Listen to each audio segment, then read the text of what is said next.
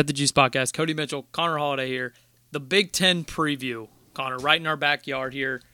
We're going to jump into this like right away because, I mean, if you guys listened to the ACC episode, hopefully you did. I think we ran about 2 hours and 15 minutes, and there was a lot of talking. I'm surprised, Connor, that your voice isn't hoarse. Yeah, this is going to be the true test. I have this, then the festival this weekend. Big 12 preview might be bad. Who knows? My voice could be gone, considering how much talking we're going to do today, and then be at a 3-day rock festival where I'm going to be screaming all day. So, yeah. Do you sing along or you just scream to scream? Either or. Okay. And then you guys get in a pit, right? And then you Yes. just beat each other up? Human body craves Why? contact. I don't... Human body craves I'm contact. glad you love that, and I'm glad it makes you happy. I will just never understand it. Ever. I don't ever expect you to understand it. Okay, I will... Hey, at one point in my life, I want to go to one with you and experience it. Oh, God. You're But not ready. I know I'm not ready. But I would like to do that one time and just see... I want to see you in like your most pure environment. Because I've seen you... See, the problem is now I've gotten older, and my niece's husband can attest to this. We went to a concert in February, and it's one of our favorite bands. And the lead singer said it's Parkway Drive for anybody that listens, Australian band. And me and my niece's husband are there. It's fucking Tuesday, going to a rock festival or a rock concert on a Tuesday night. But the lead singer, Winston, says, I want everybody to move. And I look at Jason, and I'm just like, I'm trying to do everything I can not to move. Age has caught up to me. I'm not the same young guy that can get into the pits. Are you at the point where you're like, are you at the age now where you judge the other people for moshing? Like, they don't mosh like no, because like they don't mosh like we used to. No, because they still do. They might Okay. even go harder. And, I mean, I see guys that are double my age, but they're also pissed drunk that are in the pit. So. Real quick before we jump into it, have you ever seen the guy or the video of, like, it's like a rock show and they're playing at a Denny's? Yes. And the guy's like, what the fuck is up, Denny's?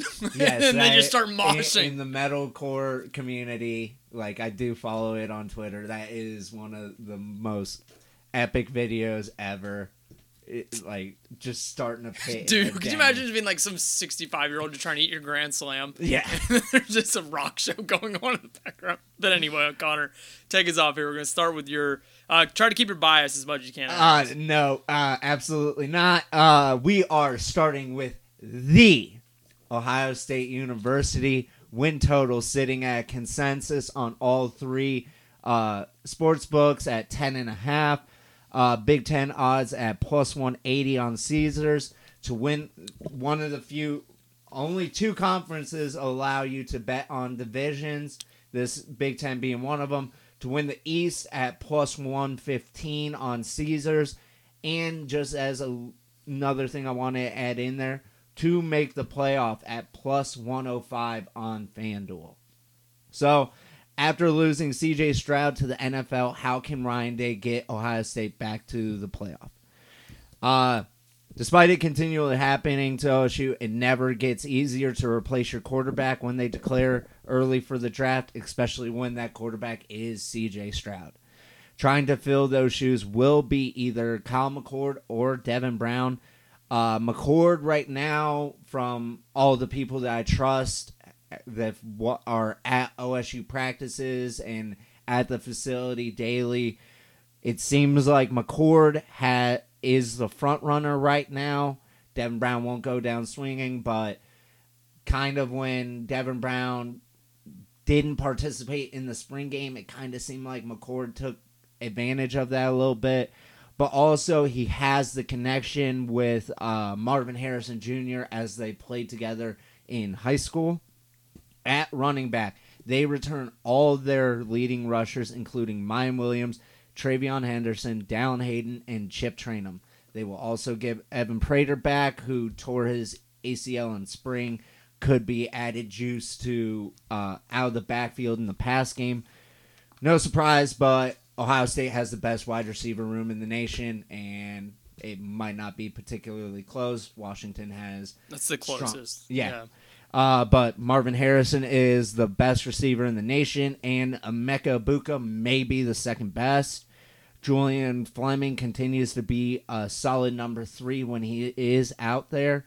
And Xavier Johnson, who made one of the best plays in that Georgia playoff game, lined up as a running back and just went right down the middle of the field for a touchdown. He will continue to get work at both running back and wide receiver. The O-line has some questions as they only return Donovan Jackson and Matthew Jones. They will be asking for some inexperienced players to start, but they also did go into the portal and grabbed Victor Cutler from Louisiana Monroe and Josh Simmons from San Diego State. On paper, it does look like JT Tuimoloau is the only starter on the defensive line, but with the way Ohio State rotates their defensive line in, they do have a lot of experience, and there has been talent that has been shown by Michael Hall, Ty Hamilton, and Tyleik Williams at the tackle positions. And Jack Sawyer will finally be back at his normal position at defensive end. Last year they tried to have him in the jack role and move him around. Didn't really work, so now he's going to be basically at his home position. They also did add transfer Tywone Monroe from Ole Miss to add some depth to the tackle position. At linebacker, they returned both Tommy Eichenberg and former running back Steel Chambers, who are 2 absolute studs, could be the best linebacking duo in the Big Ten. Watch for C.J. Hicks, a talented 5-star sophomore that is an Ohio kid and has the potential to break onto the scene and play that jack position. The secondary does return corner Denzel Burke, who is a very good lockdown corner at times, and safety Lathan Ransom. But again, the whole thing with the defense is they're turning players in and out. So while they might not return a lot of starters, they do return a lot of experience, including I think this is his 6th year, Josh Proctor, who is kind of a surprise at safety to be coming back. He'll be in the rotation. They also added in the portal Davison Igbinosa from Ole Miss that should be playing that other corner position. They added Lorenzo Styles from Notre Dame, who played wide receiver against Ohio State last year. And I don't know if he caught a touchdown, but did have a long pass against him or against us. He will be converting to corner, and he has been showing some promise there. And they also added safety Jihad Carter from Syracuse, which, if you listen to the ACC preview, they had a great secondary. Jihad Carter was a big loss for them, and it's a great addition for Ohio State. Also, watch out for Sonny Styles, brother of Lorenzo Styles, Central Ohio kid, 5-star safety. He should be going into his freshman year, but graduated early and joined Ohio State, got a little bit of playing time. Absolute freak at 6'4". He could literally play any position on the defense, even edge, because he is that much of a freak athlete. They need to get him onto the field, and they have even started to work on a Sonny Styles package to get him onto the field. So, I know I just rambled on forever. You didn't really say much. But when it This comes is your team. I'm going to let you have, every single word. But when it comes to Ohio State, how are you looking at them this season? Number's 10.5, right? 10.5. How much juice is to the over? I have no idea. I did a terrible job. I'm assuming it's pretty hefty. Be. I mean, regardless, the answer here is over. Look, it's Ohio State still. I understand that some people may be skeptic because it's a new quarterback starting here, but look, the system's just always produces success at the quarterback position. I don't want to sound like such a homer, but this literally happens every year to Ohio State. When Justin Fields came in, there was some doubts about Ohio State. When C.J. Stroud came in, there were some doubts. Now there's some doubts on whoever the I understand. I get the doubts because, this is a first-time starter. But here's the thing, too. Like, we've already, like you said, you've already seen success from, like, a newcomer quarterback. But you also have 2 really good running backs, a good offensive line, and by far the best receiving core in the country. Like, he is Kyle McCord, who's going to be the starter. I know it's still up for grabs. But he's getting everything on a silver platter. Like, he has the chance, because he can leave this year, right? If he wanted to. Yeah, if he wanted to, he could be a 1-year Would you starter. be shocked at all if he just puts up monster numbers and then gets drafted in the first round next year? Because I wouldn't be. No, because, no offense, again, not trying to sound as a homer, but, it's kind of expected. Think about the last quarterbacks that have been in this system. Dwayne Haskins, first round. Justin Fields, first round. C.J. Stroud, first round. Yeah, there's kind of expected. A very good chance of that happening. And now I could also see, because of the quarterback class that's coming out with Caleb, Drake, Quinn. Maybe coming back because you want to be a first-round pick. And plus, the NFL, I hear it more now. They want a certain amount of starts at the quarterback position to be drafted. But, who knows? Anthony Richardson went 4. Yeah, and I mean, Dwayne went where he went. Yeah, so I don't think so. There's 4 games here. There's Notre Dame. There's at Notre Dame. Home against Penn State. At Wisconsin, I guess you can throw in there, and then at Michigan. But to me, they're going to beat Notre Dame, Penn State, and hold on. They're going to beat Notre Dame, Penn State, and Wisconsin. They might lose that Michigan game, but that's still 11 wins. So I'm going over. I'm pretty damn confident it's going to go Obviously, over. I'm going to be on the over. The placement of the games, though, I do like you did say, at Notre Dame, but the games before that, at Indiana, Youngstown State, and Western Kentucky. That's enough time to get the quarterback acclimated. Then after Notre Dame, you have Maryland and at Purdue. Yeah, those are going to be, not sleepwalk games, but that's all before Penn State. Now, you do have Penn State at home, and then you're at Wisconsin the next week. So, yeah, that's a little bit tough. But then the lead up to Michigan's at Rutgers, Michigan State at home, Minnesota at home, and then you're at Michigan. Which, obviously, that is the game that decides everything when it comes to the Big Ten, in my opinion. Yeah, and I'm not saying they're a shoe-in to make the Big Ten title game or go to the college football playoff, but they're not. I don't see the 2 losses on the schedule. I'm not giant on Notre Dame. Penn State, if it was on the road, that could make me a little bit weary and nervous, but it's at home. This team's too good. They're going to win 11 games, so I have no problem with that one. All right, now we're going to go a little bit up north to the Michigan Wolverines. Win total at consensus on all 3 at 10.5. Big Ten odds at plus 200 on Caesars. East odds at plus 125 on FanDuel, and to make the playoff at plus 130. After coming up short the last 2 years in the college football playoff, how can Michigan take the next step and win a college football playoff game?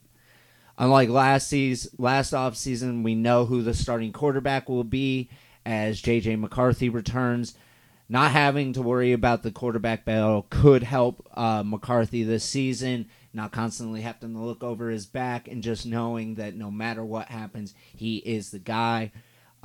He will need to take a step this season if Michigan wants to reach the ultimate goal of a natty. I know his stats are very good. I'm not trying to knock McCarthy whatsoever, but there's that step that you see a quarterback take between his sophomore and junior year that if he has that jump, then I don't see a reason why Michigan can't make it to the playoff. Michigan may return the best running back room in the nation, as it was quite the surprise that star running back Blake Corum chose to come back for one more year. Donovan Edwards would start for just about every school in the nation if he were to have hit the portal, but he's at Michigan and will continue to get a lot of work as the backup because Michigan loves to run the ball. Leading receiver Ronnie Bell is gone after having 889 yards last season. That leaves Cornelius Johnson and Roman Wilson to have to step up. They combined for 875 yards last season. Colston Loveland will be asked to start at tight end after showing some flashes, and they did add A.J. Barner from Indiana in the portal. Obviously, Michigan loves to use their tight ends, so obviously that is a big get to get a tight end in the portal for them. The O-line returns both guards in Trevor Keegan and Zach Zinter, and tackle Carson Barnhart. They also added Ladarius Henderson from Arizona State, Miles Hinton from Stanford, and Drake Nugent from Stanford in the portal that will obviously fill any of their holes on the offensive line.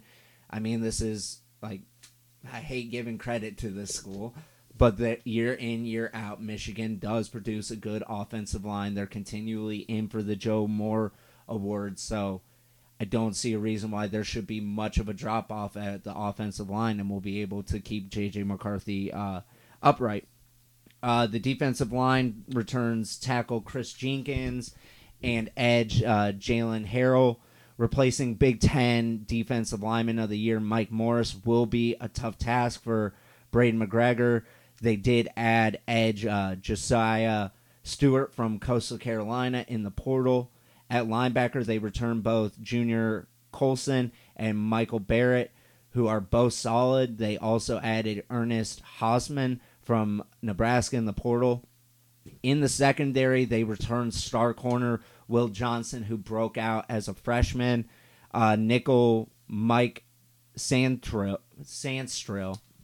and safety Rod Moore are also back.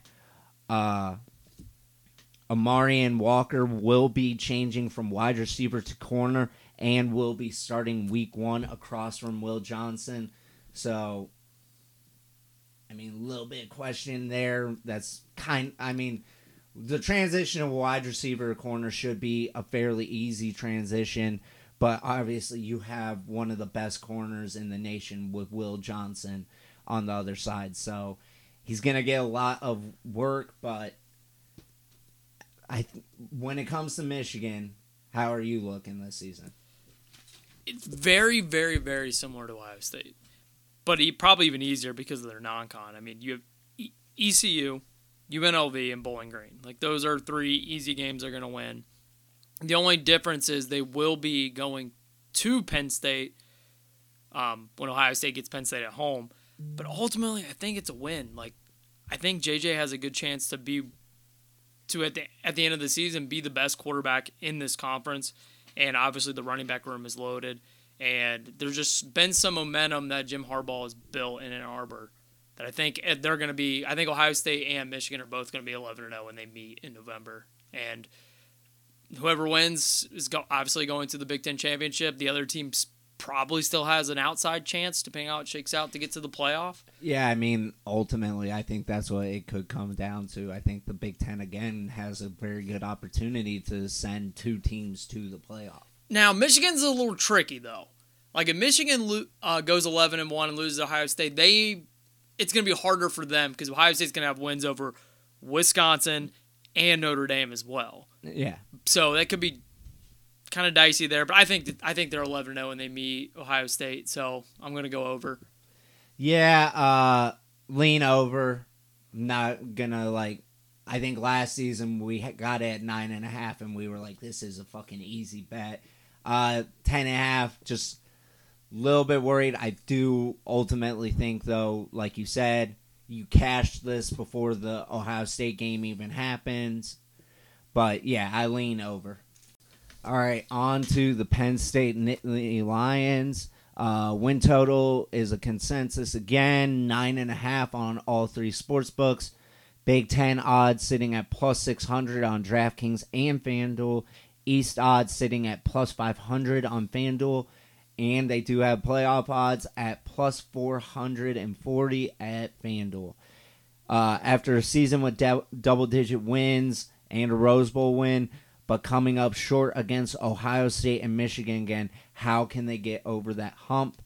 For the first time in 4 years, Sean Clifford won't be under center for Penn State. Now taking over will be highly rated 2022 quarterback Drew Aller. He was a 5-star number 4 quarterback and number 32 in the nation. Last season, he went 35 for 60 for 58.3% completion, 4 touchdowns, 0 picks. While there is a lot of hype with Aller, there still remains some questions from a lot of the recruiting people. I've heard that Drew Aller's 5-star rating was a little bit of projection because of the tools that he had when he was in high school. Obviously has a giant arm. It's weird to say that I'm rooting for the kid, but he is from Ohio. I think it was Medina, small town in Ohio, basically. Just not on October 21st. Exactly. Yeah. While they don't return much production at quarterback, they return a lot of production at running back. They return a 2-headed monster with Nicholas Singleton and Katron Allen, who are one of the best duos in the nation, combined for 323 attempts, 1,928 yards, and 22 touchdowns. Not too far behind Michigan for the best running back room in the Big Ten. They lost 3 of their 4 pass catchers from last season, returning only Keandre Lambert-Smith. They went to the portal to fill some of those holes with transfers Dante Cephas from Kent State and Malik McClain from Florida State, who both should be instant impacts. The offensive line may be one of the best in the nation as they return just about all of their starters, headlined by future first-rounder. All right, here we go. Olumiyawa Fashuna. I mean, that's how it looks to me. But while his name is hard to say, there are NFL draft scouts that are drooling over this kid. Right now, projections are top 15, battling Joe Alt for the number 1 tackle. Phenomenal tackle. The defensive line only returns 2 starters in tackle Hakeem Bayman and Ed Adisa Isaac. Former transfer Chop Robinson should take the other edge spot after being a solid backup. There are some questions about the other tackle spot. But also, when it comes to Penn State, it's like one of those teams that I don't doubt when they produce defensive linemen. At linebacker, they return breakout star Abdul Carter, who had 10.5 tackles for loss and 6.5 sacks as a freshman. They also have Tyler El-Sadon and Curtis Jacobs back. The secondary returns corners Kalen King and safety Keaton Ellis. But it will be a tough task filling the holes left by Joey Porter Jr. and Jair Brown. Corner Johnny Dixon is a senior who will need to step up. So, when it comes to Penn State, how you looking, buddy? Call me crazy, but I'm going another over here. See, right now I lean over just because it worries me because when I hear other people talk about Penn State, there are so many people that love this team because of Drew Aller. That just worries me so much. And it probably should, but at the end of the day, though, I think they're going to have a really good defense, and I know they're going to be able to run the ball. They're 100% going to be able to run the ball on everybody, maybe outside of Ohio State and Michigan. And I can kind of, I don't think they win those games against Ohio State and Michigan, but even if they lose both of them, they just have to win out. And looking at the schedule, the games where I thought they could get got were Iowa, but it's at home, and we know how hard it is to win at Penn State. And then all they got to do is go at Maryland and win. Mm-hmm. Maybe Illinois. We're going to get to those teams too, but those are some games I guess are dicey. But the non-cons, really nothing. I mean, you have UMass, Delaware, and West Virginia. Yeah. That's an easier non-con than Michigan have. And if borderline, yeah. I'm banking on, no matter what, I like this team. And then if Drew Aller is better than I expect, that's just a bonus there. Mm-hmm. I think they win 10 games. Yeah. Here. Yeah, I think, the number for me is like at the lowest, 10. Yeah. But there's obviously room that if you beat Michigan, beat Ohio State, who the fuck knows what could happen. But like that, just the rest of that schedule, like I'm not overly concerned about them getting a guy. I'm not going to bet it, but if I had to, I would lean over. Yeah. I real quick. What are the chances you think that they can get either one of those? Like, well, I mean, we'll get to the conference championship and shit like that later, but I do think the best spot for them is probably Michigan at home. That was like in my section. I do like their game of the year. It was Michigan just because that game is at Penn State. Like, and they play kind of similar styles of football too. Yeah, like a run first kind of style. It might just come down to who the better quarterback is. Yeah. There's win totals sitting at consensus 8.5 on all three sports books. Big Ten odds at plus 850 on Caesars. West odds at plus 130 on FanDuel. And they even have playoff odds at plus 1,200. Everything that we know about Wisconsin is changing. How will the first year of the transition go? With the hiring of offensive coordinator Phil Longo comes the air raid offense, which called for a change at quarterback, especially once Graham Mertz hit the portal. Enter transfer Tanner Mordecai from SMU, who has had 7,152 yards and 72 touchdowns in his 2 years at SMU. His experience in a spread offense should make for an easy transition to the air raid. And I do think he will be in the Wisconsin record books after one season. Did you know Wisconsin has only had one quarterback to throw for over 3,000 yards in their school history? Do you have the name of the quarterback? Yes, I know the name. Do you know who the name of the quarterback is? I'm assuming it's Russ Wilson. It is. Okay. But that is wild to hear. I think if I looked it up, I'm pretty sure it's like 3,200, which in the last two seasons, Mordecai has gone over that. Yeah, step up in competition, obviously. Yeah. At running back, they return leading rusher Braylon Allen, who has been one of the best running backs in the nation the last two seasons, coming off back-to-back 1,000-yard rushing seasons. I would love to see him get a little bit more work in the passing game, and obviously for like NFL reasons, he is a junior and can go pro. Would love to see him get more work in the passing game for NFL teams to fall in love with him. Is it that, or to get him out of Wisconsin so you don't have to play him? I mean, it's a win-win. I mean, look at the score from last season. Yeah, good point. Granted, this is a whole totally different team. Good point. And one of our own alum running it. At wide receiver, they do return two starters in Chiere Dike and Skylar Bell, but there will be some changes as they added 4 players in the portal, including Quincy Burrows from Cincinnati and Will Pauling from Cincinnati, Bryson Green from Oklahoma State, and CJ Williams from USC. CJ is my favorite to be out of this, former 4-star. I think he was like number 7 wide receiver in the nation. Ohio State was in on him. Looked like he was going to go to Notre Dame and then ended up deciding to go to USC and then hit the portal and went to Wisconsin. Cannot wait to see what that kid is capable of. Big-bodied wide receiver. The O-line returns some experience with Jack Nelson, Nolan Rusi, Tanner Bortolini, and Michael Fertini, all back. They also added Joe Huber and Jake Renfro, both from Cincinnati, in the portal. Obviously, Fickell, follow their guy.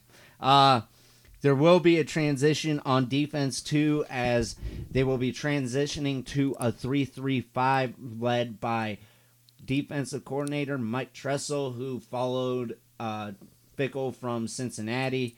On the defensive line, they return ends Rodis Johnson and James Thompson. They also added Darian Barney from Temple and Jeff Petrowski from Michigan State in the portal. They return a lot of experience at linebacker. The secondary will have some growing pains as they only return corners Ricardo Hallman and Alexander Smith. Watch for Hunter Wohler to make an impact at safety. They also added Jason Martre from Boston College and Isaiah Forkreen from shout-out Grand Valley State in the portal. So, when it comes to the Wisconsin Badgers, buddy, how are you looking? All right, hear me out here. New coach, a lot of moving pieces in. New quarterback. Successful I'm going quarterback. over, and I think they get to 10 wins. Well, we share a brain because I'm going over too. Yeah, so we have four. So we have combined 8 overs. I'm going over, and I am betting on West. Odds, yeah, 100%. It's only plus 130, not that much juice, but I'm a fickle guy. Yeah, that's basically the majority of this. It's for one, it's the Big Ten West, where you have obviously some lower competition there. Braylon Allen being a stud running back, and Tanner Mordecai, the dude can sling it. We've seen it for honestly maybe the most successful quarterback that they've had since Russ. Yeah, is he fifth year? I'm assuming. Actually, I have his stuff set. I have his stuff on here. Yeah, he's fifth year senior here. So you have a guy who's been through like hella games. I know it's a step up in competition. And like, don't take like the fact that he was at SMU for anything. Like, I'm pretty sure he went to Oklahoma coming out of high school and transferred to SMU, something like that. He was at a Power 5 school, transferred down, and now is transferring back up. It's actually, he started playing college ball in 2018. Jesus. So this is actually 1, 2, 3. This will be a 6th season here. I'm assuming a redshirt in 18, but could be a grad transfer too. Yeah. Oh, he's definitely a grad transfer now. But also, like, the schedule kind of, it's like you see that Ohio State game and you chalk that up as a loss. I say I would bet the alternate at 9.5 and just take the juice. Or you could actually, no, you would get odds at 9.5 and chalk up the Ohio State game as a loss and then assume somewhere along the way they're going to have like a slip up with all like the you could even pieces. assume that at Wazoo game. Yeah, which I think they're I think it was like 6.5 point favorites over Wazoo anyway. Oh God, I hate that. So yeah, I love them. I think they're going to be in the Big Ten title game. Yeah, I trust Fickle. Yeah, I always will. And it's going to be super weird seeing Wisconsin Badger quarterback drop back like 90% of the time. It's just going to be something different. And I'm assuming, to your point about Braylon Allen, he's going to be shown way more in the passing game anyway. But I mean, like, think about it. If you're throwing the ball more, it's just going to spread the defense out more, and it's going to make for more lanes for Braylon Allen. Plus, he is running behind a very experienced offensive line. And no offense, like, I know this is a transition from coaches, but still Wisconsin, they breed fucking offensive linemen. Mm-hmm. And, I mean, I know it's a transition, but you're upgrading fairly it's well. It's an upgrade all around. I mean, Fickle's a top 7 coach in college football. Agreed? I think he's top 7, top 10. I think he's top 5, in my opinion, but I know you're like right in that area. I'm a little bit higher than whatever, but yeah, I don't think there's a chance they beat Ohio State. I love to have them at home. I think they might give him a scare because he's going to have the guys ready to play, but there's still a talent gap there. So I think 10 wins. I'm going definitely over 8.5, right? Yeah, 8.5. Oh yeah, I'm definitely going way over here. Guys, win total sitting at a 7.5 on DraftKings and FanDuel, and an 8 on Caesars. Big Ten odds sitting at plus 1,500 on DraftKings, and West odds sitting at plus 270 on FanDuel. My first question will be, the offense can't be worse than last year, right? There's no way. There is zero way. Look, just like Peters, he threw for 5 touchdowns. That was their leading touchdown thrower there. So 5 touchdowns. So to try to turn around the offense that finished 122nd or worse in every statistic, they made a change at quarterback and went to the portal to get Cade McNamara from Michigan who has gone 267 for 423 for a completion percentage of 63.1%, 3,181 yards, 21 touchdowns, and 7 INTs in his career. McNamara will be an upgrade from Iowa's quarterbacks, who went 55% for 2,037 yards, 7 touchdowns, and 7 INTs last season. And that's honestly shocking watching the games. Dude, remember the South Dakota game? Oh, bro. Did we try? I swear to God, at one point we tried to bet under like a single digit. Yeah, we did. Maybe we did. I don't know. I had. It was like under 9.5. I had South Dakota State at plus like 20. By kickoff, it dropped to like 10. And then we had the under, and we just kept live betting the fucking under, because that was the most disgusting game humanly fucking possible. You know what's wild about that, too, is like South Dakota State and Iowa. Imagine, flip that to the other sport we cover. Oh, God. The over would be in the like 200s. Yeah, be something stupidly insane.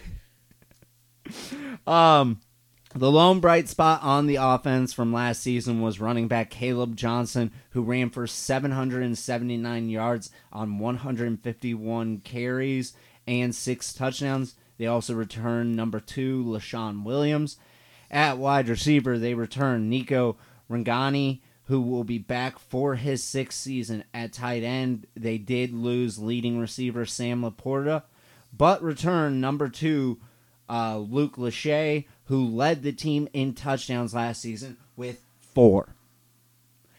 Pretty sure everyone else had single-digit touchdowns. I'm pretty sure he was the only pass catcher that had double or more than 2 touchdown catches. And they also added Eric All from Michigan in the portal. Little bit of like familiarity with McNamara. The offensive line returns all 5 starters, but this will also be a unit that needs to improve after allowing 38 sacks last season. The defensive line returns 3 starters and tackles Noah Shannon and Logan Lee, along with end Joe Evans, but replacing the big hole left by Lucas Van Ness will be a tough task. And as kind of a theme on all 3 levels, they have a big hole to fill at one spot. At linebacker, that spot will be 2022 Butkus winner Jack Campbell.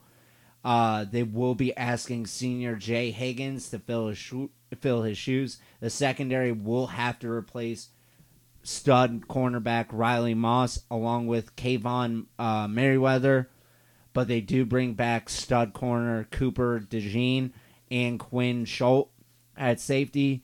Jamar Harris returns from injury to fill the other corner spot, and look for former 5-star Xavier Wampa should fill in the other safety role. Absolute stud. Forever wishing that this kid would have ended up at Ohio State, but decided to stay home in Iowa. And if you watch the bowl game against Kentucky, had a pick 6. And basically, well, I mean, that game was over as soon as Iowa scored 1 point.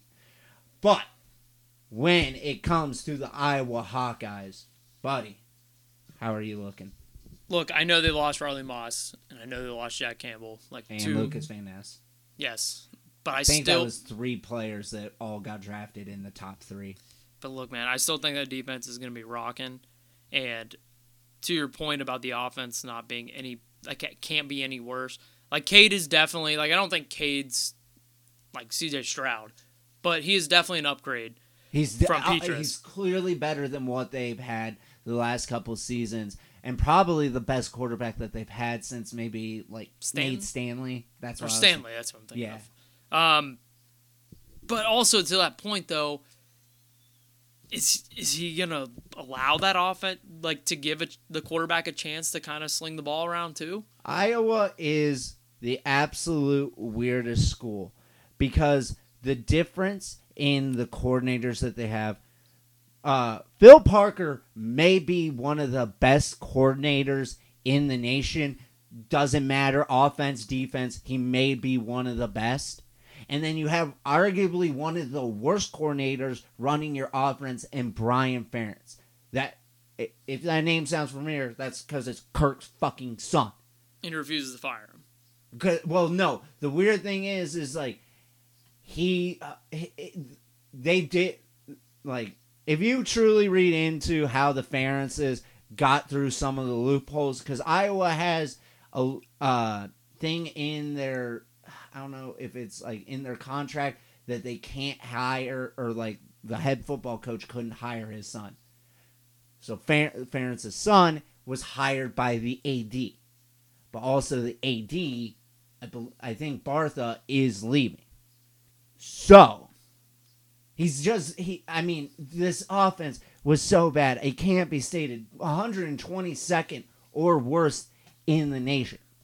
So, wow, I say I lean over 7.5. This may not hinge as much on McNamara as Brian Ferentz.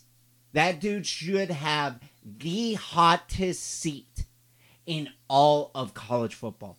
You have a top 10 defense year in, year out with Phil Parker. I almost called him Peter Parker. But you can't get an offense. If this offense was just top 75, dude, yeah, they'd be a force. Mm.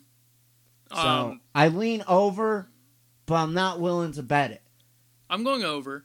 We did definitely forget one quarterback, and that was C.J. Beathard.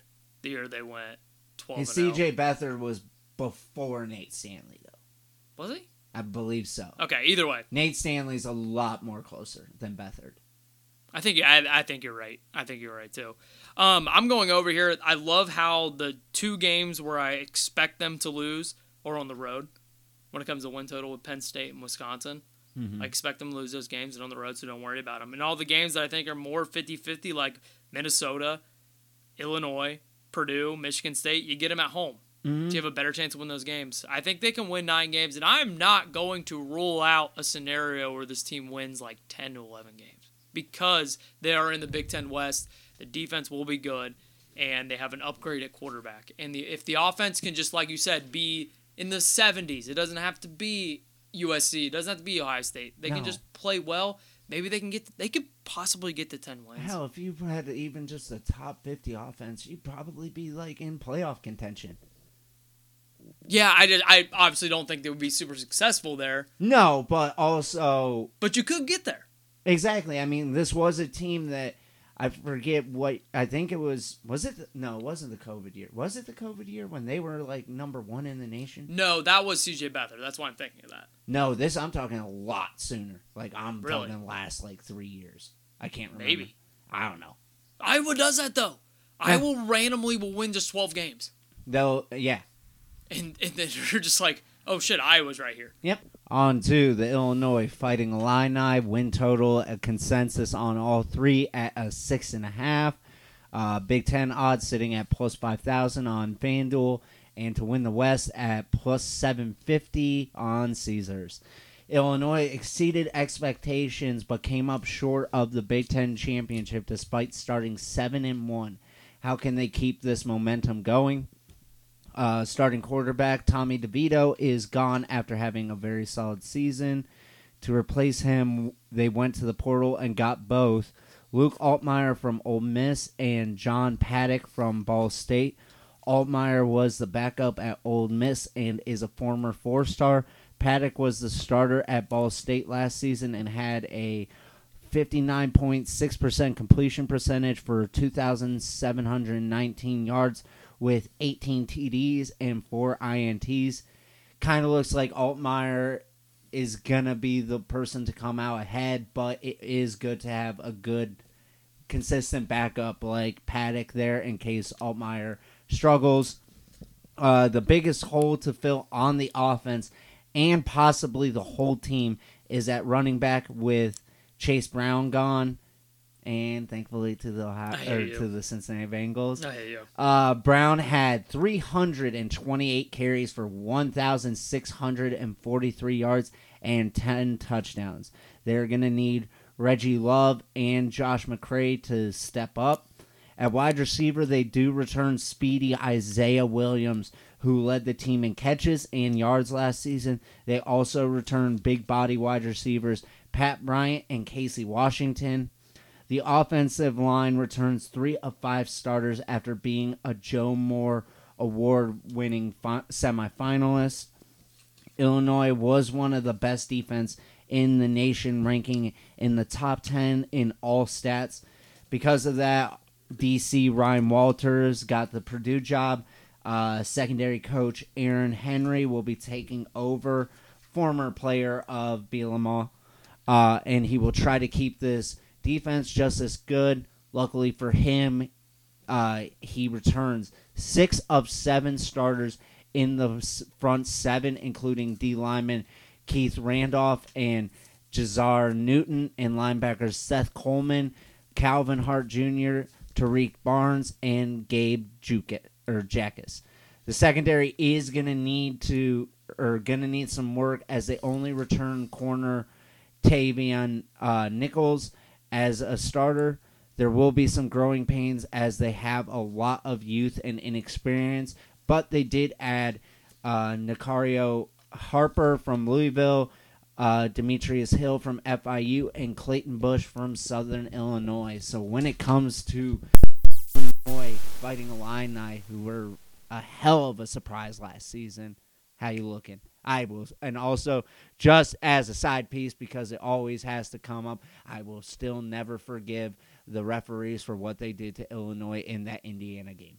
I was literally about to talk about that because of I was in Youngstown at my cousin's house watching that game. It was just like, what is going on? Because it wasn't even that call was the worst. The guy caught it twice. Mm-hmm. But there was like 4 other calls that led up to that. Yep. That made it even worse. I'll still never live that down. Replacing Chase Brown is, and you're a lucky son of a bitch for getting him for the Bengals, isn't going to be easy. Big thing for me is like, look, okay, I'll just give my answer. I'm going over, but I think I'm not rushing to bet it. I think 7 wins and 8 probably the max here. It worries me that they could slip up against Toledo or FAU. Those are like 2 really hard like non-con games. Like for mid-major schools, especially at FAU now when you have Casey Thompson there and Tom Herman there. Mm-hmm. And Toledo is always good. Yeah. Like every single year. And then like that at Kansas game, like I would probably like looking like right now we're in July 12th. I would probably lean Kansas in that game just to start. But I think ultimately Bielema can get them to 7 wins. I would lean over. Definitely something I'm not actually going to put any money on though. Yeah, you did talk about the big hole to fill with Chase Brown. Chase Brown. Literally one of the players on my NFL team, and I almost... You know who I get him confused with all the time with Sean Tucker? Because of the uniforms. I thought you were going to say Chase Bryce. Okay. But either way, like, yeah, you're losing your starting quarterback, but in Altmaier, you may have a quarterback that might have slightly more talent than him. Plus, like, the returning pass catchers. Like, that, in my opinion, is big. You have Isaiah Williams, who is just an absolute speed demon. And then you have Pat Bryant and Casey Washington on the outsides, who are, I think, each over or at 6'3". Like, the weapons they will have to throw to will benefit him a lot. And plus, like, how much they return in the front 7. I know the secondary is going to be a bit of a work, but you have your secondary coach as the defensive coordinator. He's going to do what he can to put his secondary in the best spot. And, like, just creating havoc with that front 7 might be the way that you have to go. But I'm going to probably be betting over 6.5 because I do love this Illinois team. See, that's exactly what I did. Okay, I'm saying 7-5 or 6-6 is the most logical answers. And I'm leaning over, not going to bet it because I like Illinois, and I'm rooting for their success. Mm-hmm. So we're basically here on the same page. On to the Minnesota Golden Gophers. This is one of the crazier win totals that you could have fun with if you're like me and want a middle. The win total is sitting at 6.5 on DraftKings, 7 on Caesars, and a 7.5 on FanDuel. Gives you a good opportunity. If you think they're going to be 7-5, gives you an opportunity for a middle. Either way, it could give you a win. Big Ten odds sitting at plus 4,000 on DraftKings and FanDuel. West odds sitting at plus 500 on FanDuel and Caesars. So when it comes to the Minnesota Golden Gophers, kind of like Wisconsin, everything about their identity is going to be transitioning, and they're trying to adapt to the players that they have on roster. So how will this transition go? At quarterback, Tanner Morgan is finally gone after what feels like 15 fucking years. I could not even... 7 years. 7 years of stats I think he had. Well, I have no recollection who the previous quarterback was. I don't know. If you're like Minnesota, you said 2013, who's the quarterback of Minnesota? I would have said Tanner Morgan. Who was the quarterback for Minnesota in 2010? Tanner Morgan. Yeah, that would literally be my answer. To take over at quarterback will be Ethan Kalamakanis, who has a stronger arm than Morgan. A lot of people in the Minnesota facilities believe, but he is not afraid to use his legs like Morgan. Ethan was obviously starting a little bit for them last season, but was kind of just thrown in there. I'm not going to take any of the stats he had for what the future could be. He has a whole offseason now to be the guy. So I think with his strong arm, there's gonna you're gonna see as I talk, there's gonna be part of a transition. Part of the reason for that transition is because Minnesota's top 3 running backs are all gone, including all-time leading rusher Mohamed Ibrahim. To get some immediate experience, they got Sean Tyler from Western Michigan in the portal. So a little bit questions at the running back position. Minnesota will have the benefit of having a lot of experience at wide receiver as they return starters Daniel Jackson and Chris Autumn-Bell. And they added Corey Cromes from Western Michigan and Elijah Spencer from Charlotte in the portal. And they also have back All-American 6'7" tight end Brevin Spain Ford. The offensive line will need some work as they only return 2 starters. But it's Minnesota. They breed offensive linemen. Once again, Minnesota was one of the best defenses in the nation. But they must fill some holes on all 3 levels. The defensive line only returns tackle Kyler Baugh. This is a unit that will also need to be better at getting the quarterback after finishing 118th in sacks last season. Just the crazy thing to me about that Minnesota offense is, like I just said it, they were 118th in sacks in the nation, yet they still had one of the best defenses in the nation. They just couldn't get after the quarterback. They did add edge Chris Collins from UNC in the portal. At linebacker, they return Cody Lindenberg and added Ryan Segel from Western Michigan, the 3rd Western Michigan player that he got out of the portal. The secondary only returns 2 of its 5 starters and corner Justin Whaley and safety Tyler Nubuenu, who is a stud. They also added several transfers, including Jack Henderson from Southern Louisiana, Rowan Zolman from Miami of Ohio, Travion Jones from Elon, Craig McDonald from Auburn, and Tyler Bride from Georgia Southern. A lot of transfers in the secondary. So when it comes to the Minnesota Golden Gophers, I mean, you have so many damn options with this win total. What are you doing? I'm going... Dude, I do the middle. Do the middle. I like the idea of that, and I know it's perfect for you, but I think this team wins 6 games. I broke the schedule down a little bit, and I got to 4 automatic wins and 2 automatic losses with 5 games remaining here, and that is North Carolina, Michigan State, Illinois, Purdue, and... Probably Nebraska week 1. And Nebraska week 1, yes, that's the other one. And they have to win 3 out of those 5 games there. And replacing Tanner Morgan is a lot been there, like we said, 15 years. But like Mo Ibrahim is definitely that's the one that kind of carried the offense and was always the. Especially when Morgan went down and they had to throw Ethan in there, like you did see a lot more running work. And if Ethan steps up and he is better than Morgan, maybe there's a chance. But there's a lot to replace on that defense too. So I think 6 wins is how they're going to kind of fare out this year. I would definitely take the under. I know what you're doing. Middle. I'm going to try it. Fuck it. Either way, I'm going to come out with a win. But why not have some fucking fun? Yeah, because I mean, you're going to be right around that number, like 7, 6, 5. Mm-hmm. And 7.5 seems and plus, weird. like, I still like this Minnesota team. Like, the fact that they're gonna be throwing the ball around more, like, kind of makes me like them a little bit more. Like, this is gonna be a different offense than what we're used to seeing from Minnesota. Yeah, and you also know that I think you're gonna catch some people by surprise. They definitely could, because they're definitely not going to be like. Minnesota's been the last couple of years have been like the sneaky, like dark horse team that everybody likes. Run behind a great offensive line. And you know Fleck is always going to have the team like up and ready to play. It is kind of surprising that he got so many Western Michigan transfers. He's been gone for 6 years.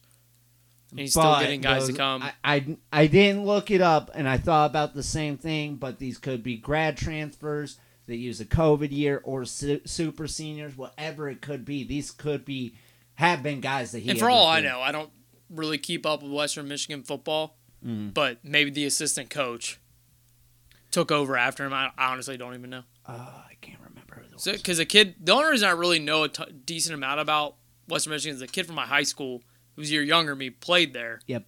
And that's kind of guys just put long snappers. Buckeye Valley is a long snapper pipeline to Division I.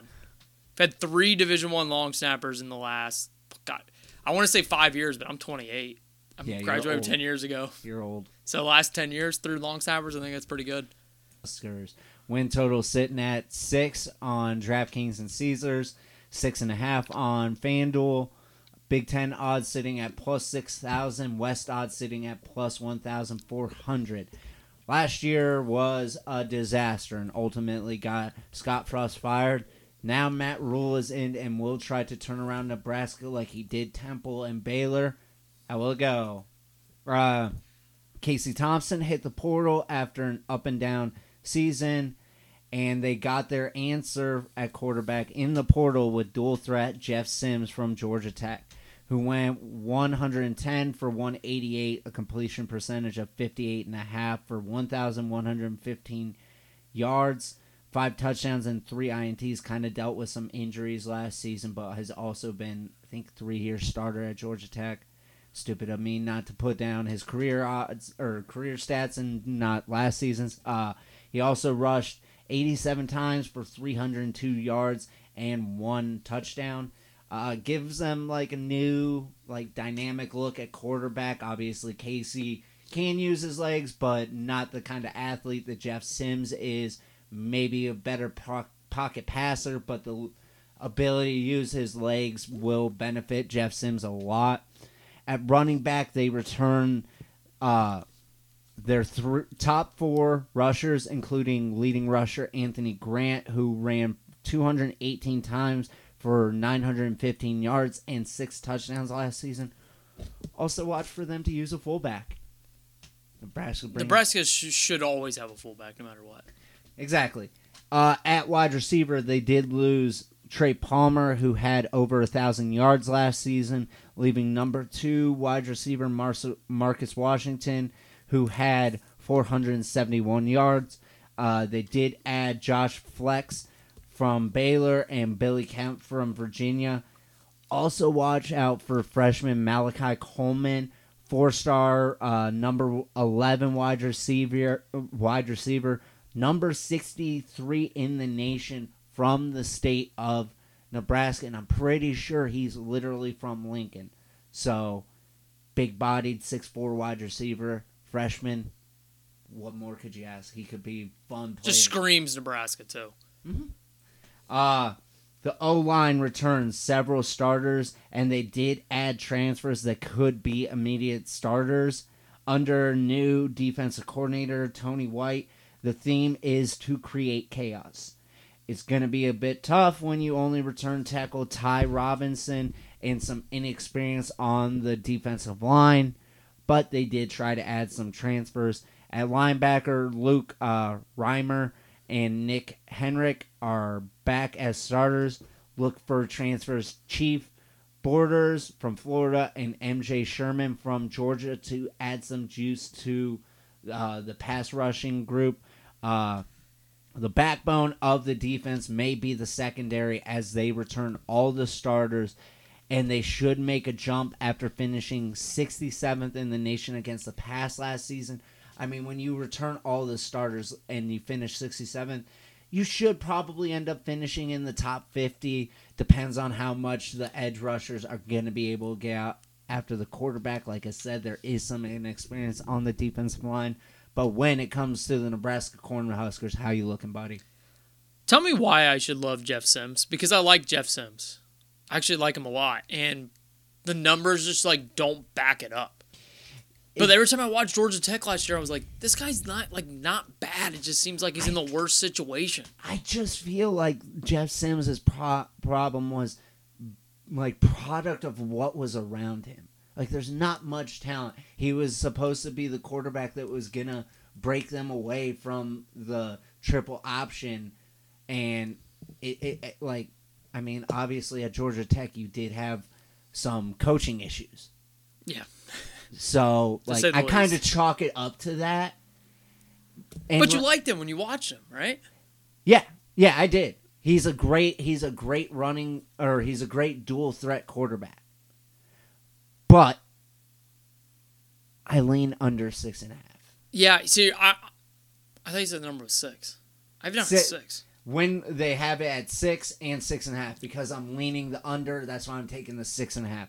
I think it's 6 wins. That's we think too much alike. There's no disparity on this show. No. Yeah, I think 6 is the number. I do think Nebraska goes to a bowl game. I'm going to trust in Matt Rule. I think Jeff Sims is going to be a very good quarterback in the Big Ten. With an actual, decent players around him, an actual good offensive mind that can put him in positions to, actually succeed and use his talents to his advantage, unlike at Georgia Tech. And the schedule, they're in the Big Ten West again. So, there's every game's basically winnable.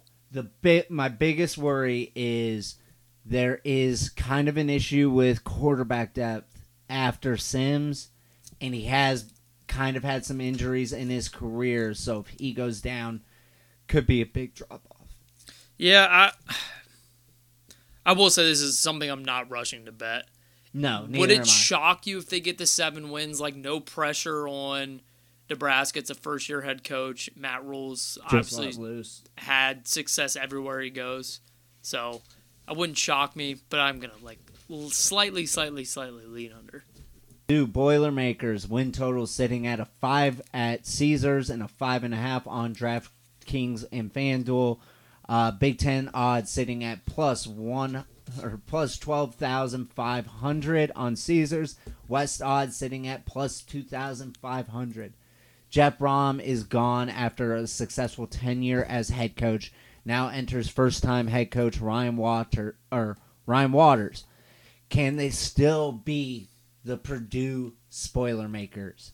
That was one of the greatest things of the Jeff Brom tenure was the Spoilermakers. Aiden O'Connell is gone after a great career. Now enters Hudson Card from Texas, who has a 65% completion percentage for 1,523 yards with 11 touchdowns and 2 INTs in his career. Ben was at Texas for 3 seasons, and he will be a great fit for new offensive coordinator Graham Harrell's air raid system. Leading rusher Devin Makobe is back after rushing for 968 yards and 9 touchdowns, and added 32 catches for 274 yards in the pass game. Also watch for former wide receiver Tyron Trace to get more carries as a running back. He kind of made the conversion and made some moves last season, but watch for him to get more this season. replacing Charlie Jones will be a tough task after he got drafted by the Cincinnati Bengals. This is like you just winning the Big Ten that's draft. why I was so excited for the Big Ten. I can't tell you how excited I am to watch Charlie Jones with the Bengals. But last season caught 110 passes for 1,361 yards and 12 touchdowns. They also lost number 2 pass catcher, tight end Payne Durham, leaving T.J. Sheffield and Mershawn Rice as the top 2 returning receivers who had 763 yards combined last season. Obviously, a lot of their offense was Charlie Jones. Just is what it is, and now he's a Cincinnati Bengal. Thank you. The offensive line returns 4 of 5 starters and should be able to protect Hudson Card very well. The defense will need some work as they only return 4 starters while also trying to learn a whole new system. The front 7 returns linebackers O.C. Brothers and Kydron Jenkins off the edge. Watch for Nick Caraway to make an impact after showing flashes as a freshman. The secondary only returns safety Sonosi Kane and Cam Allen. Salim Turner Muhammad from Stanford looks to be filling one of the corner spots after transferring in. So when it comes to the Purdue Boilermakers, how you looking, buddy? What's the best number I can get again? 5.5? Are you doing over or under? I just want the highest number, yeah. 5.5. Oh God, 5.5 and 5. I want to say over, but the shitty thing is they draw Ohio State and Michigan from the East. Counter to that, Fresno State at Virginia Tech. Okay, maybe 50-50, but I kind of lean Purdue against Syracuse. Are we guaranteeing Northwestern, Indiana? But are we guaranteeing Fresno State and Virginia Tech? Fresno State doesn't have, God damn it, what's the code? Oh, God. Jake Haener anymore. Jake Haener's gone. Yeah, I know that. So Fresno State could have a little bit of a drop-off. But it's a coach that's been there for, I think, 10-plus years, and this is a new coach here. This is week 1. My slight lean, I think they win 5 games, so I'm going to go under. I lean over 5. And I'm just getting the push with... I think there is a good chance that Purdue goes bowling. Well, they'd have to if you're taking the 5.5.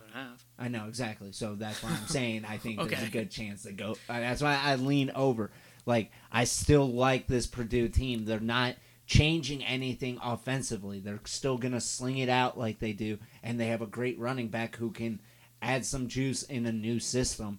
Obviously, there is going to be some worry about the defense, but I think that this offense has enough to carry them. You also got to think about what Waters did to that Illinois defense. Yeah, 100%.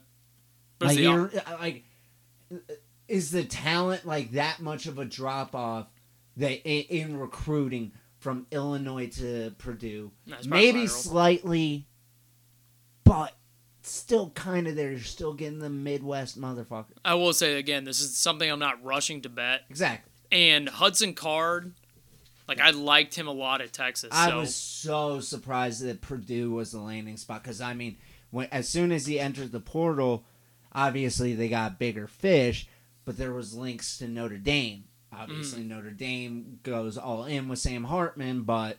Well, even think about this, though, too. Hudson Card, if you're reading the tea leaves, the coaching staff at Texas wanted him to start over Quinn Ewers. Mm-hmm. And it was basically the boosters that made Quinn Ewers actually end up being the starter. So supposedly. Air marks around This is conspiracy Cody here. But, he could be really, really, really good. Yeah, even in the mop-up duty, he still, after Quinn got hurt, still had a very good opportunity to beat Alabama last season.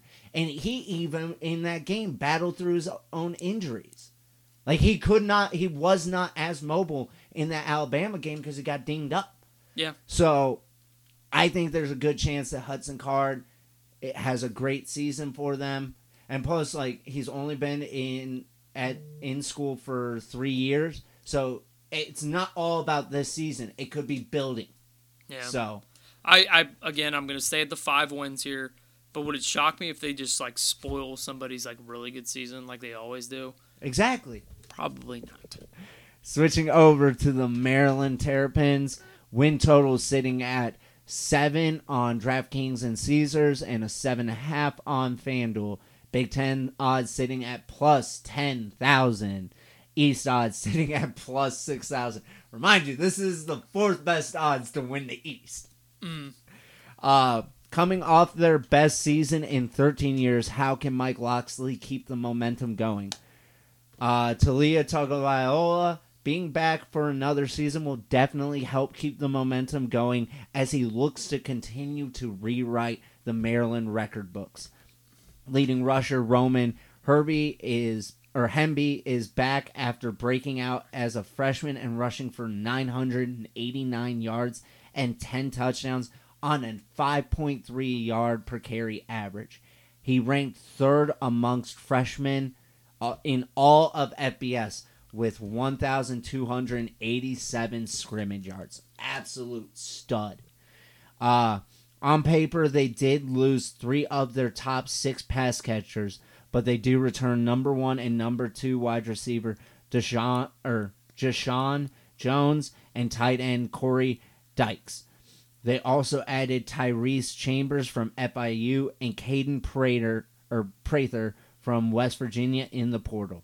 The one thing that could potentially derail the offense is that they only return 1 starter in left tackle Delmar Glaze, despite the fact that Glaze will probably be, I don't want to say super high, but will be playing on Sundays at some point. But they did add 4 transfers, and they have 2 easier games to start to kind of get that continuity going. The defensive line will be completely different as transfers Donnell Brown from St. Francis, PA, and Jordan Phillips from Tennessee will be instant starters at linebacker. They return both starters.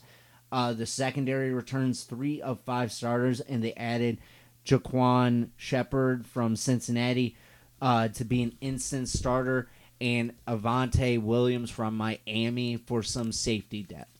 So, when it comes to the Maryland Terrapins, how you looking, buddy? Dude, we just talked about this. Like, the fact that they play in the Big Ten East is just so... Because you automatically... So shitty. You automatically chop... Like, if there is one team that benefits the most from the divisions going away in the Big Ten, it is Maryland, because you're constantly in the shadow of Ohio State, Michigan, and Penn State. Basically, every season, you could chalk those up as damn near auto losses. And then, if they were in the West, dude, there would be, like, Maryland would have been in the Big Ten championship multiple times, in my opinion. Not to mention, like, before Mel Tucker got there, too, like Michigan State, too. Mm-hmm. You have to play against them every year. Yeah. I'm going to go over here just because I love Maryland. I think, like, Talia is one of the better quarterbacks in this conference, as long as he gets protection here. And the fact that they, I think, should win 4 of their first 5 games. And I'm not going to count them out at Michigan State either. They could easily be 5-0 to start the season. Yeah, I thought, like, when I was doing this breakdown, I almost texted you and said there is a very good chance that when Ohio State, Maryland play each other, they're both undefeated. And let's say they drop one of those games here. They drop the Michigan State game. They still have Northwestern. You still have Northwestern, and to end the season, you are at Rutgers. Yeah. Like, we love Rutgers, but one time I think it's the typical Maryland season. They're 7-6, or 7-6. I guess would be the bowl game. They're 7-5, 6-6, and they go bowling here. So I'm going over. I'm going over too. This will be something that I bet. I just think that there's a chance that they could catch somebody, and like I think that the auto wins: Townsend, Charlotte, Virginia, Indiana, Northwestern, and Rutgers. You're sitting at 6 right there, and you have a toss-up game with Michigan State, Illinois, and Nebraska. I think they could easily win 1 or 2 of those games And maybe I only push, but I think they go over. I think this is an 8-4 team. And the spot I think they could catch somebody too is that home game against Penn State too. If you want to talk about like catch somebody like a big boy. I mean, you do have the benefit that two of those big matchups, Penn State and Michigan, you have at home. Granted, you're at Ohio State, but you probably weren't going to win that game anyway. Like Maryland just keeps building and just cannot get over that hump. Maybe this is the season. Yep. On to the Michigan State Spartans. Win total sitting at 4.5 on Caesars, 5.5 on DraftKings and FanDuel. Another chance for a middle if you like them just to get 5 wins. Big Ten sitting at plus 12,000 on DraftKings and FanDuel. East odds sitting at plus 9,500. That's crazy how big that gap is between Maryland and Michigan State. Last season was a real crash down to earth moment and caused a lot of questions. How do they get back? Last season starter Peyton Thorne surprisingly hit the portal in late April after an offseason quarterback battle with former 3-star Noah Kim. The starting job is now Kim's after going 14 for 19 with a completion percentage of 73.7%, 174 yards, and 3 touchdowns in mop-up duty as a true freshman. I don't know what to expect. Obviously, with Thorne leaving, it kind of put it that, like, it makes it seem like Michigan State kind of told him, like, hey, it's going to be Kim. And he hits the portal and goes to Auburn. Don't really know what much to expect. Leading rusher Jalen Berger is back after rushing for 683 yards and 6 touchdowns. They also added Jaron Mangham from USF and Nathan Carter from UConn in the portal for added depth. Wide receiver took a hard hit when Keon Coleman entered the portal late after already losing Jaden Reed. They were wide receiver number 1 and number 2, combining for 1,434 yards and 12 touchdowns. Trey Mosley returns after only going for 359 yards, so a lot of questions at wide receiver. Potentially watch out for Antonio Gates Jr. Wonder whose dad is. Yeah, I wonder. As a true freshman to potentially make a name for himself in that wide receiver room. The O-line returns several starters from a unit that only allowed 18 sacks last season. Got back to having a good offensive line like Michigan State's had over the years. The defense was hurt by injuries from the first game on, causing a lot of players to be thrust into games. To try to prevent that from happening this season, they added transfers on all 3 levels, including 4 on the defensive line. The strength of the defense will be linebacker led by Cal Halliday and Jacoby Windman. And so, buddy, when it comes to the Michigan State Spartans, I know they have been the butt of a lot of our jokes talking about Mel Tucker's contract and how you looked after last season. Well, I'm just going to continue to pile on those jokes here. I'm going to take the under here. The under 5.5. Yeah, I look at the schedule here, and I think they should start up 2-0, but they're probably going to lose their next 3 games. And really, there's no other, like, hey, chalk this up as a win, count it to the win total. And the fact that, obviously, stated before on this podcast, we are not the biggest Mel Tucker fans, and the fact that your quarterback and your star receiver just left like late in the transfer portal period kind of tells me the locker room isn't great. I don't think the roster's really overall talented. Like, I think 5 wins here again sounds about right to me. I would lean under here. Yeah, I lean under 5.5. Just like, obviously Michigan State is getting into the trend of hitting the portal. They've done it the last 3 seasons under Mel Tucker. And yeah, you had a huge hit year 1, but then last year was kind of a dud. So kind of has me having some concerns, especially with kind of an unknown at quarterback. Yeah. An unknown at quarterback and the fact that I could throw in their defense. That's the big thing. Is like the secondary in his tenure there has just always been bad. Even the year they went like 11-2, something like that. The Ohio State game where we were up 45-0 at halftime. Yeah, like anybody their secondary was terrible. Grant did have a little bit of improvement last season, finishing 86, but still, like when you look at the Ohio State game from last season, 49-20. You're a Big Ten school. You shouldn't be in the 80s if you're going to play. If you're going to contend in the Big Ten East, like you have to be better than 80 in the secondary. Yeah, so not too much of a bright future for Michigan State in our opinion. And now to Northwestern Wildcats. We couldn't have picked a better time to record this episode. Win total sitting at 3.5 on DraftKings FanDuel. I tried to look on Caesars to see if it dropped, and I couldn't even find the odds. So look on DraftKings and FanDuel. Big Ten odds sitting at plus 30,000 on FanDuel, and the West odds sitting at plus 10,000. Oh, shit. Glad I waited till after Fitzgerald was fired to do this. So when we do this, when I go through and talk about this team, take it with a grain of salt. So I'm going to rip through my thing, and then we could talk about everything after. Not to mention, even before the Fitzgerald firing, they are also coming off an 11-game losing streak. Yeah.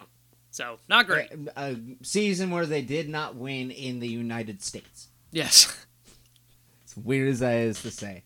So, like I said, take everything I say with a grain of salt. Brendan Sullivan looks to be the starter after having a 74% completion percentage for 589 yards and 4 touchdowns and 3 INTs, and rushing for 97 yards and 1 touchdown. Like, I know that doesn't seem like that much, but he was kind of like thrown in near the end of the season. Leading rusher Evan Hull is gone, but they do get back Cam Porter from a torn ACL, who was looking solid in that Nebraska game week 1. Top 3 pass catchers, one of them being Hull, are all gone. Bryce Kurtz is the leading returning receiver with 212 yards. It's hard for Northwestern to get transfers in, but they did add transfer Cam Johnson from Arizona State and AJ Henning from Michigan in the portal to that wide receiver room. The O-line has a lot of concerns as they only return 1 starter. The defensive line also only returns Sean McLaughlin, but they do have 2 experienced starters at linebacker in Xander Mueller and Bryce Gallagher, while the secondary only returns 2 starters in Rod Hurd and Jeremiah Lewis. It does return experienced players on a unit that did finish 13th in the nation against the pass. So, now that the breakdown's done, obviously you and I kind of on the hot seat for doing our guide talk episodes, and Huggy Bear and now Pat both gone. So, I mean, obviously, like when your school is in the limelight like they were, kind of expect something like this. I thought from everything that it seemed like they were trying to stick through him, but then I do believe ultimately the president came down and said he's done. But, yeah, I think early 2000s you could kind of get away with this stuff, but just in the way the culture is in America, like that's... with hazing and bullying. You can't. Yeah. You can't. And I'm not going to... Everything's alleged, so I'm not going to choose either side. Like, this is players stating things, and there's other players saying that things aren't true. Mm-hmm. So I'm not going to... There's no reason for us as a gambling podcast to dive into that and say who's right or who's wrong. Mm-hmm. But it's tough. You have a new coach, and they're, 40-some-odd days before the season starts? Yep, we are, I think, 6 Sundays away. Yeah, or 6 Saturdays away. When it comes to the win total... I didn't have high expectations for him anyway. No. See, I'm going under. Yeah. Here, I think they can beat UTEP. I'd hope so, and Howard. But there's not another game on the schedule where I can just say that's a win. The only other one that may be like possibly 50-50 is at Rutgers. And it's at Rutgers. Exactly. Maybe it's like, hey. And it's also week 1. Everybody's doubting us. We have our names are all over the papers. Like, we're going to go out and win for this assistant coach or something like that. And maybe they can pull something off there. But even after that, you still need one more win. Yep. And at this point, with the roster and everything going on, is like UTEP a guaranteed win? Probably not. No. I will say, in Northwestern's defense, this is a team that last season did lose to Southern Illinois. Yeah. I will say, in Northwestern's defense, they were the worst team in college football in the turnover margin. So maybe if you believe in turnover luck and it switches another way, they can squeak out a couple wins. But Or it could have just been turnovers because you were just that bad. That's more than likely what I'm thinking too. I would actually bet this one. I would take the under. Yeah. The under is juice hard. I think on DraftKings it was like minus 165, but that's still, to me, that's free money. Yeah. I would take the under here. All right, on to one of our favorite darlings, the Rutgers Scarlet Knights. Our favorite darlings, they were 4-8 last year. But we rode. I will ride them till I die. Win total, chance for another middle, 3.5 on FanDuel, 4 on Caesars, and a 4.5 on DraftKings. Big Ten odds sitting at plus 30,000 if you want to feel something, I guess. I don't know what you're feeling at I that don't point, know but... either. East odds at plus 12,500. Rutgers is looking to get back to a bowl game, and how can we do it? How can we get them to a bowl game this season? It's going to be tough, but... The offense last season was flat out bad, ranking near the bottom in every category. Most of it was caused by inconsistent QB play, as they would change quarterback by game and sometimes by drive. Gavin Wimsatt looks to be the starter this season, but we also kind of said that last season, even though they had Vedral and Simon. But I think he can potentially take this and run away with it. They do return number 1 and number 2 rushers, Kyle Managi and Samuel Brown. They basically lost all production at wide receiver besides Chris Long, who had 200 yards. So they hit the portal and got Nazim Brantley from shoutout Western Illinois and Jacour Jackson from shoutout California, PA. See, I don't even know that school, and that's... I think they're D2. Yeah, that's not Division I. That's actually in Pennsylvania. Mm-hmm. The University of California, Pennsylvania. Yeah. The only reason I know that is we had a temp at her job that went there. That's the only reason I know that. The O-line only returns 2 starters, both on the left side. The strength of the team will be the front 6, as they return all but 1 starters on the defense. The secondary will need some work, as they only return corner Max Melton and safety Desmond Igbinosa. Look for transfer Michael Flip Dixon to be the other safety. But, buddy, when it comes to our Scarlet Knights, how you looking? I don't want to be biased because of their team, but I'm going to take the over here. And I'm with you. I think Wimsatt can play up to his rating out of high school. He battled through a lot of injuries last year. A full season with him healthy, hopefully. He can make some improvements on it. And, look at the schedule here. I think it's a win. Week 1 against Northwestern. Mm-hmm. They beat Temple. We saw what they did last year to Temple, 66-7. Yeah. And they should be able to beat... No. That was Wagner. They only beat Temple by 2. Oh, it was the year before then. Yeah, that was the year before was an utter beatdown. Yes. Okay. So, we're going to hope it's 2021. They beat Wagner. Like I just said, 66-7. Mm-hmm.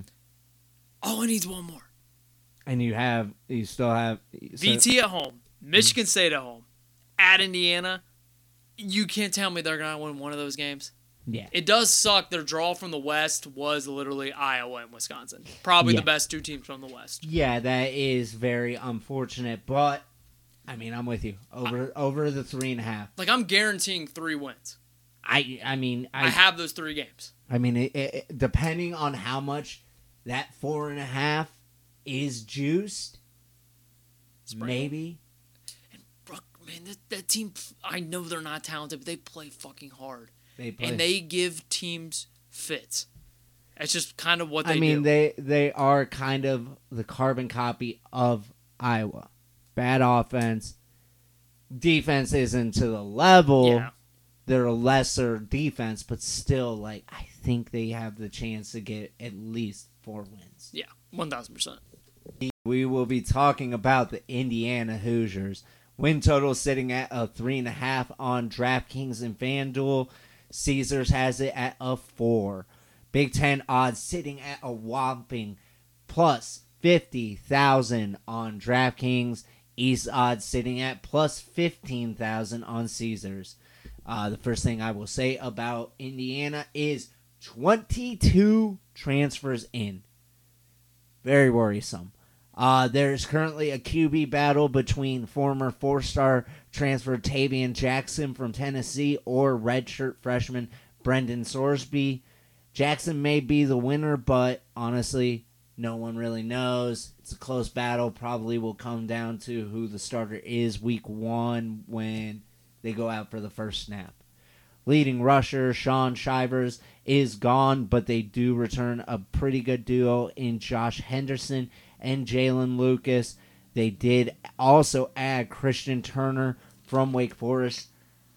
Great depth at running back, probably the lone bright spot on this defense or on this offense. Leading wide receiver Cam Capers is back, but that's really it. They also added 2 transfers to the wide receiver room. The O-line returns 3 of 5 starters, and they added several transfers. The defense will be completely new, as there will be question marks all over, as they only returned 2 starters and added 14 transfers to this side of the ball. When you talk about that many transfers that you are looking to be immediate starters, I get very concerned. I know there are the teams that do it as their like bread and butter. You talk about Ole Miss, you talk about Michigan State, you look at what Colorado's trying to do. Those guys are getting a lot better caliber transfers, in my opinion. So when you're talking about Indiana, what are you looking at, buddy? Did you have to go under here? I mean, they should be able to beat Indiana State and Akron. But after that, like, there's not another game on the schedule they're favored in. Outside of Rutgers, which... That's at Rutgers. No, it's at home. Oh, it's at home. I'm sorry. I lean towards Rutgers in that game, too. But they would have to upset somebody, and I just don't know who that is on the schedule. They draw Wisconsin from the West, and they get Purdue, and it's at Purdue. So I'm chalking that up as a loss. I don't see... Unless these transfers just come in and do what not a lot of teams can do in football. We see it all the time in basketball. Like a team full of transfers can flip it. Football, it doesn't work that way. You're asking 5 players. You're asking 11 players. And especially a team that's getting their transfer from group of 5 teams and guys that have never played at Power 5 schools. Like cast off sort of. Yeah, I don't see it. I know Tom Allen's probably coaching for his job, but I don't see 4 wins here whatsoever. All right, now to end it, we will talk about our Big Ten questions. All right, we're going to rattle off our top 7 quarterbacks. At number 1, who is your number 1 quarterback in the Big Ten, buddy? I have Talia. Same. Yeah, but I think that should be consensus. Number 2 could be close. At number 2, I do have J.J. McCarthy. Same here. This was a last-minute flip because I was like, dude, Talia's been doing it for so long, man. And I just think that J.J.'s had so much around him. He's doing more with less. Yes, 100%. Could be a little bit more of the system because, like, Michigan's trying to be that balance while also balanced, but trying to also be the power run team. But yeah, Talia, JJ, you could honestly make the case for JJ number 1 based on talent.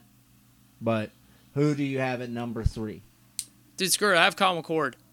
Really? Like, I'm projecting this to be the end of the season, and he has... I go a little bit different. I do like as is right now. Even after that, he's still a 5-star. Yeah. Like, and he is in the best situation between them. It's basically him and him and Caleb Williams, like, in college football. Like, just a perfect system. It's quarterback friendly. I guess you could throw Tennessee in there, too. But I know he's going to be successful. And, like we've alluded to and everybody knows, Marvin Harrison Jr., the best wide receiver in college football, was his high school teammate. They already have the chemistry there. So screw it. I'll put him at 3. I don't care. All right. We'll get to him later on my board. Number 3, I have Tanner Mordecai. I have Tanner 4. I think I'm expecting big things from him this season, especially with like all the transition that Wisconsin's going through. Yeah, and with an OC that's just proven that he can have quarterbacks shine too. Mm-hmm. And I know it's a step up in competition, but the players around him are also going to be better. So he's my 4. All right, so at 4, I have Hudson Card. Okay. Honestly, this is just like also a little bit product of system that he fits in. Plus, he was very good at Texas. I have him at 5, so we're kind of following the track, but a little bit different here. All right, at 5, I have Cade. Okay. Let me guess, he's 6. No, but he's close.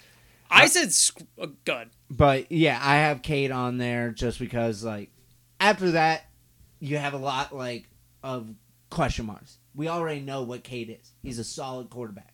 He deserves to be on this list.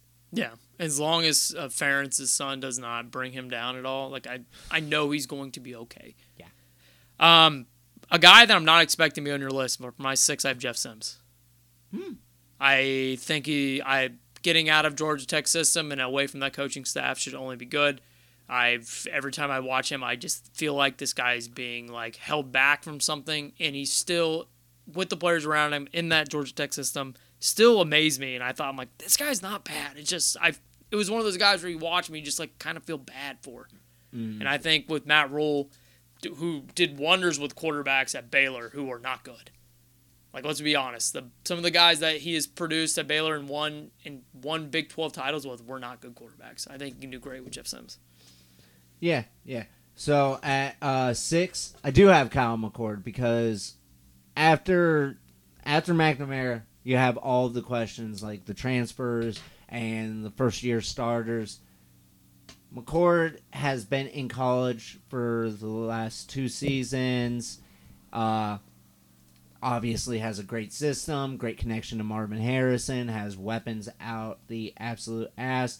So just because of that, like, he's got to be on my list. Obviously, when the season ends, he's not going to be at 6. He's going to rise up this board. But he could be 1. But as it sits right 100%. now, I have him at 6. So who is your number 7? I have Cade 7 for all the reasons we said here. So I'm curious to see who your 7 is because it's somebody I have not included.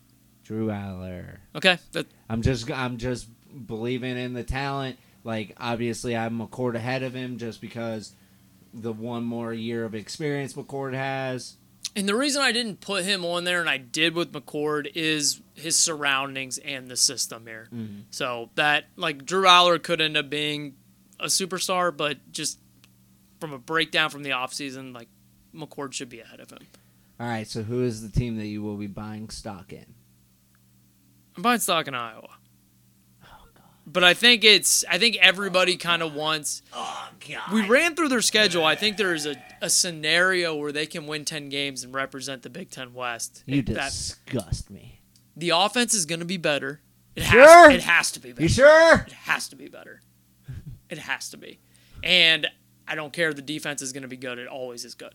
And I think they have a chance to represent the West in the Big Ten title game. All right, for my team, just kind of buying them at what should be their lowest, and I'm buying stock in Purdue. Okay. I love the addition of Hudson Card. Like, obviously, like I said, he's only been in college for 3 years. There's the potential for more years after this. and like the air raid system that Graham Harrell's going to be bringing in fits him very well. And plus, you have a coach that is a defensive-minded guy at a school that's always been more about offense. Like, I think he could potentially turn that defense around. And I think I'm buying their stock at the lowest. So, yeah. It is Purdue, who is the team that you were selling stock in. I wonder if we're going to have the same one here. We're probably going to have the same. But I did Michigan State. Oh, really? Yeah, just the stuff that's happening in the offseason with the guys leaving and just the overall roster not being super talented. And Mel Tucker, a little quick to give him Nick Saban money, and it's tough to buy stock in. I know he won 11 games 2 years ago, but there's something about Michigan State football that just is ugly to me. So they were my pick until what happened 2 days ago. I'm selling stock in Northwestern. I mean, real vanilla pick there, but okay. Very, very, very. But I mean, I think this is just going to be a bad season. You're then going to have to go into the off season and find a coach.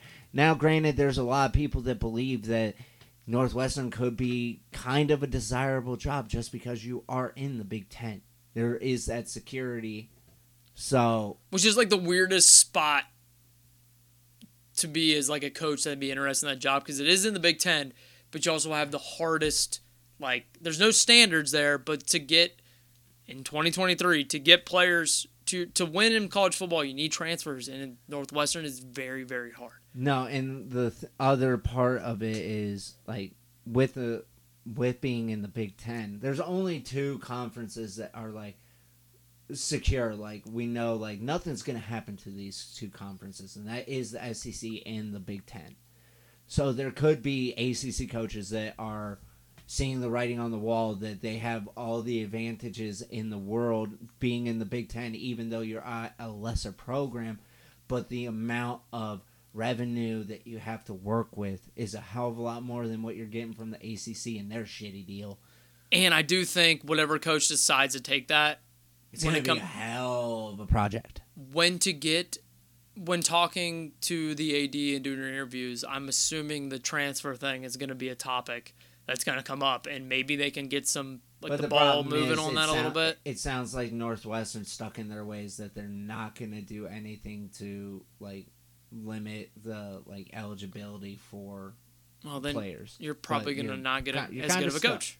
Yeah. So it sucks to say that we already had the first coach fired, but who is your second coach fired in the Big Ten this season? I'll let you go first because I have a couple different scenarios here. Oh, I'm going to punch you right in the face. I know what you're going to say. But I'm picking Tom Allen. Easy pick. Yeah, that's an easy pick. He was one of mine too. Mel Tucker is another one for me. Okay. You pay him way too much money. I don't know what his buyout is, and it could be something absurd. That might be the problem. And it might be a Jimbo situation. And then the last one that I don't think will get fired, but could leave for another job, and that'd be Brett Bielema. Like, if he has another good year at Illinois, I was trying to go coach fired. But I know, but this was something I wanted to get off my chest here. Does an SEC school reach out and be like, "Hey, come coach here"? And if we're doing that caveat, Jim Harbaugh to the NFL. That could be one too. All right, who is your conference championship? Hey, I'm sorry, buddy, but just based off everything, I have to do Michigan and Wisconsin. You fuck.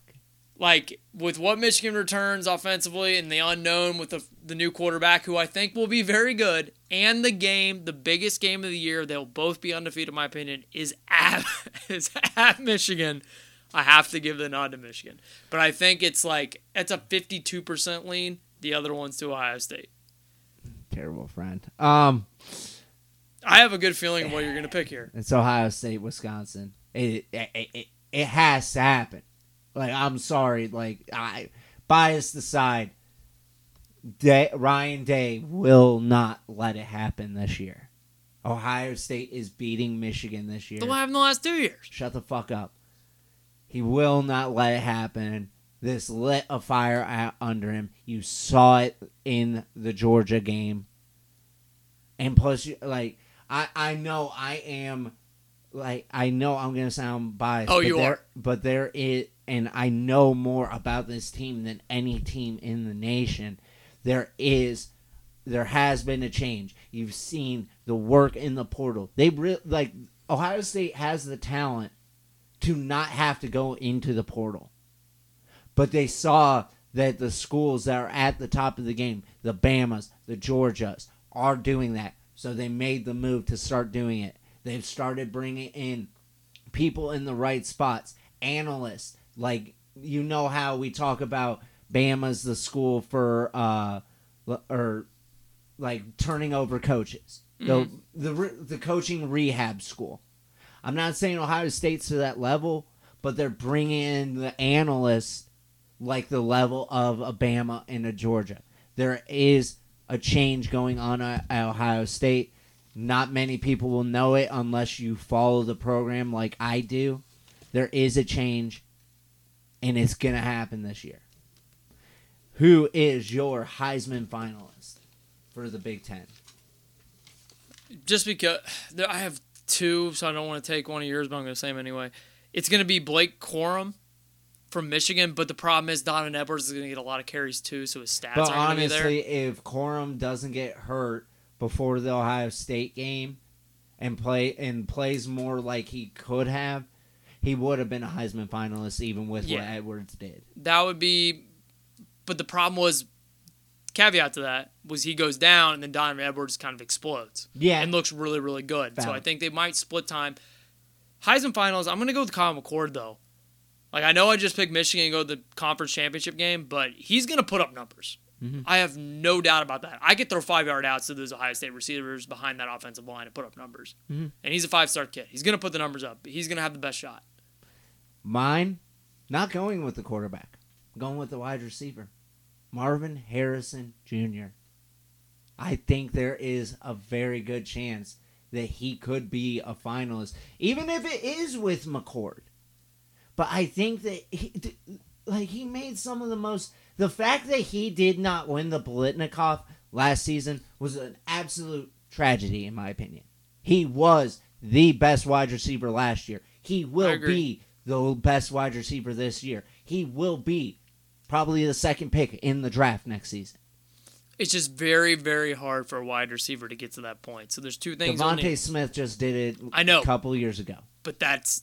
And I think that... Name the other one.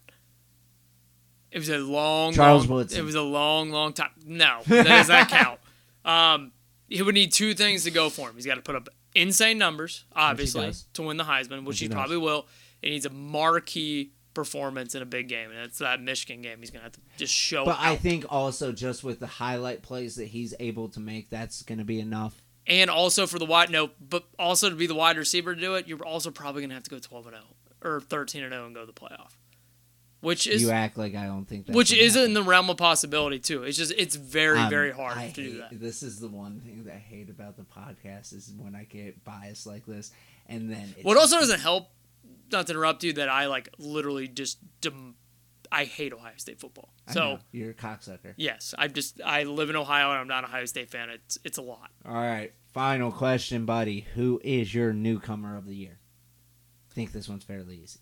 I'm going Cade McNamara. That's bullshit. So because I'm an Iowa guy, he's not a newcomer. He's from the fucking Big Ten. I don't care. That's who I chose. He is technically a newcomer because he's on a new team. You're such a fucking dude. That's my guy. All right, mine, it's kind of easy. I had him as the third best quarterback in the Big Ten without ever playing in the Big Ten. Tanner Mordecai. I think he's going to be the reason why at the end of the regular season, Wisconsin's going to be in the Big Ten championship. Maybe. We'll see what Cade McNamara has to say about that. Mostly the Iowa defense, but you want to do a bet on this right now? No. I'm not going that far. But the main reason it does suck because you do like Wisconsin also. Yes, the main reason I chose Cade was because I knew this was going to be a Tanner. You were going to pick Tanner Mordecai, and I almost took Hudson. It's not a bad one either, too, because I know you're a big Purdue guy. So, well, I could have also taken any of the Ohio State transfers. Just more bias. Davison, Ignosa. Coming from Mr. Holiday. Well, basically wraps up the Big Ten here. Next week, Connor, Big 12, right? Yes. And we have with 4 new additions to the conference too. So Yeah. I didn't think about that. 4 of the 5 conferences we are covering are 14. Mm-hmm. You better get to learn to love me because you're going to spend a lot of time with me. I hate you. That's the problem. All right, guys. We'll see you next week. Peace!